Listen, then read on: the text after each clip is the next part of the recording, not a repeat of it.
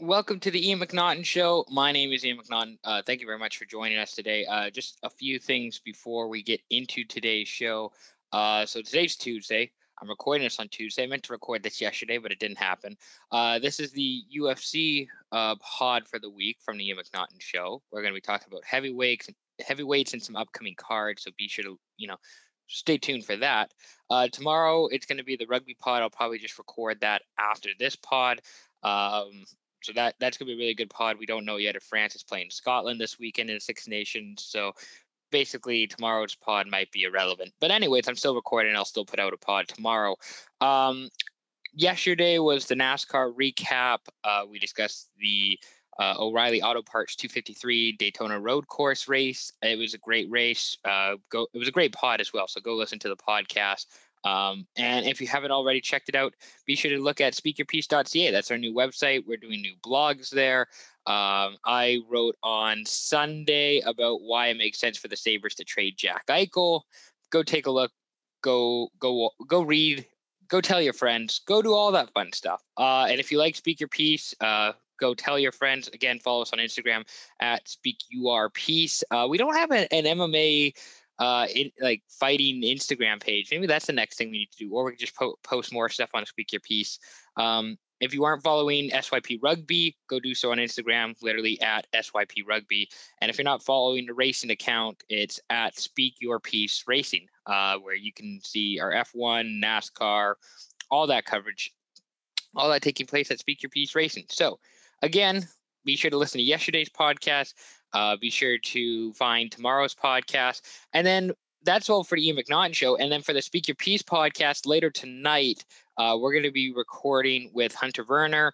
That's going to be a really great podcast. You can catch that on Speak Your Piece podcast network. And we're just like churning out content left, right, and center. I don't know how you can be upset with us. And it's all for free. So go take a look, go read, go tell your friends, go support the brand. And again, thank you for all your support. It's greatly appreciated. And after that, it's only going to get better. So thank you again, and let's get on with the show.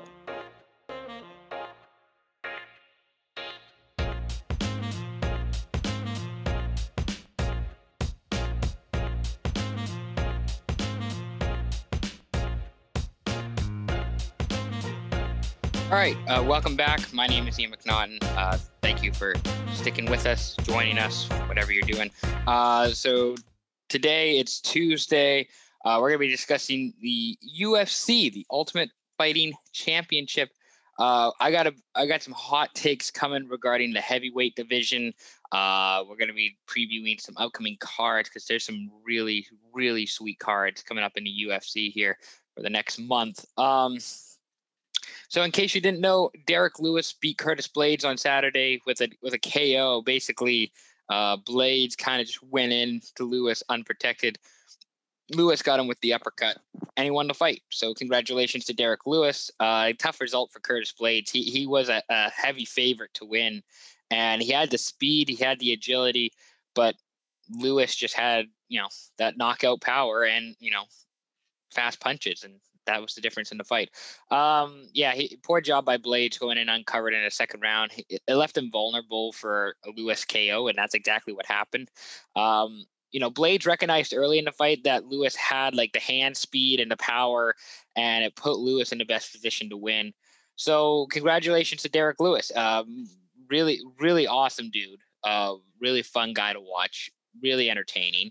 And that was pretty much the highlight of the night on Saturday on fight nights. I was really just anticipating the Blaydes Lewis fight. There wasn't any other fight on that card that really amped me up, but it was Blaydes and Lewis because I wanted to see a really good heavyweight fight, and I got a really good heavyweight fight. What's also key with these heavyweights, and especially now with the pandemic, is just like the cages. Because if you don't know, so the UFC has been fighting out of I can't remember what the arena is. I want to say AA Arena or something like that in Abu Dhabi on Fight Island, Yas Marina.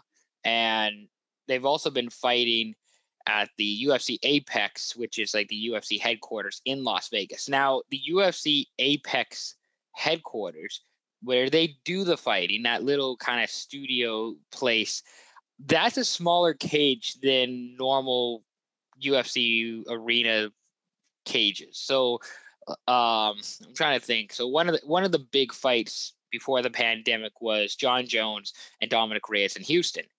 And that fight took place on a bigger cage than what we've been fighting on for pretty much the last year almost. Well, whenever the UFC came back, when the UFC came back, they moved towards the smaller cage, and part of that is just because it's better for TV, it's better for lighting, it's better for personnel. But what comes with the small cage is more punches, more knockouts, because you're up close with your opponent. You're closer, and you're gonna more likely make contact with the smaller cage just because of space, than you are with a normal cage.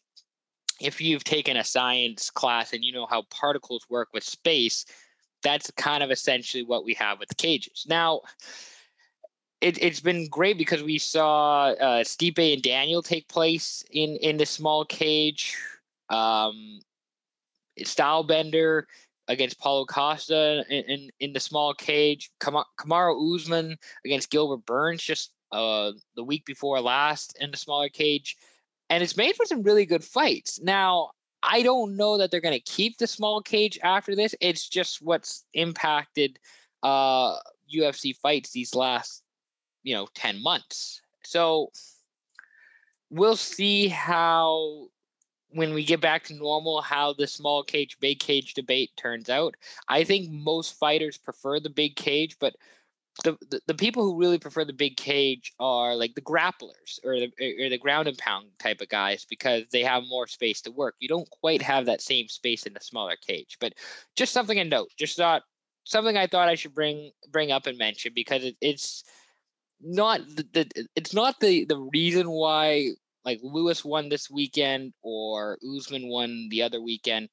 It's just something that I've noticed, something that should be mentioned. It's not the difference, but it's something that should be mentioned in these fights. So here's how I would plan the rest of the UFC heavyweight division with the Derrick Lewis fight on Saturday. Derrick Lewis and Curtis Blaydes, obviously. So this weekend, we have another UFC fight night. Rozenstruik is going to fight Cyril Gane, which is going to be a really, really interesting fight. It's the main event. Rozenstruik had a last second or two knockout victory against Alistair Overeem. I don't know, was that a year ago now? That was a really good fight, but it looked like Overeem was going to win in decision, and then Rozenstruik won in KO in the 5th round. So basically Rozenstruik got a big name victory over Alistair Overeem. Got knocked the fuck out against Francis Ngannou, because Francis Ngannou is an absolute beast and a madman. That dude gives me nightmares. I love Francis Ngannou, but goddamn, if I had to face him, I think I would just say no. I think I would just not even enter the ring. So Rozenstruik is fighting Gane this weekend. If Rozenstruik wins, because that's the other piece of the equation here in the UFC heavyweights, or at least in the top 10. If Rozenstruik wins, I have Derrick Lewis fighting the loser of Stipe Miocic and Francis Ngannou. That fight takes place on March 27th.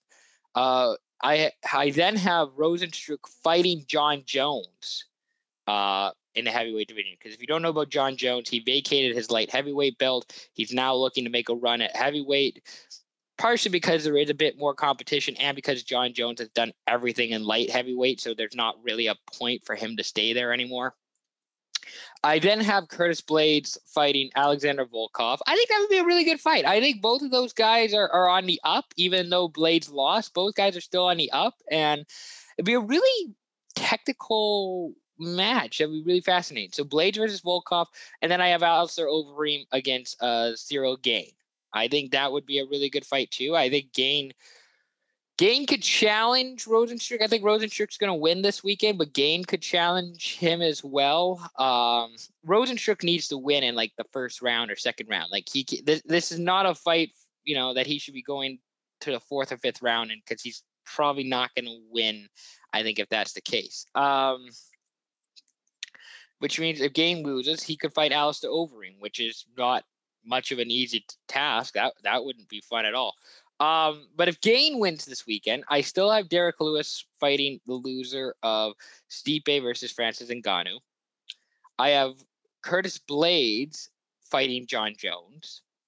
I then have Alexander Volkov fighting Gane.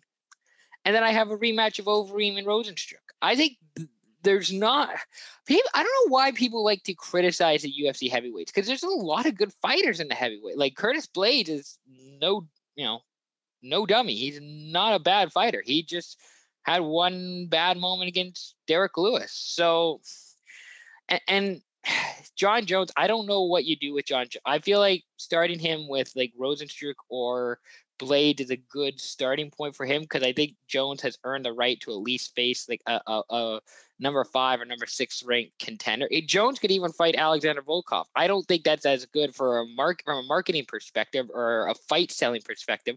I think selling Rosenstruck with John Jones or Curtis Blaydes would be a much better marketing opportunity. But there's a world in which Volkov could fight John Jones. And Volkov's obviously a really good fighter, really technical fighter. I can't remember if his last win was over. I think it was over Alistair Overeem just a little bit ago. So Volkov's obviously not a dummy. And Gane is he's kind of a prospect. He's still kind of working his way up into the UFC heavyweight conversation. Again, but for Rosenstruck himself, he's got the knockout power. He's a very raw fighter. He's not a very technical, savvy fighter. I from what I've seen from my analysis of him, he can knock you out. Absolutely. He's got that power that you have to, respect and acknowledge. But in terms of actually fighting, in terms of fighting skill, I don't think he's there yet. So I could see another rematch. I could see a rematch with him and Overeem. I could see him get the opportunity to fight John Jones, because those are two recognizable names, and Jones could, make light work of him. Who knows? There are no bad options when it comes to the UFC heavyweight division.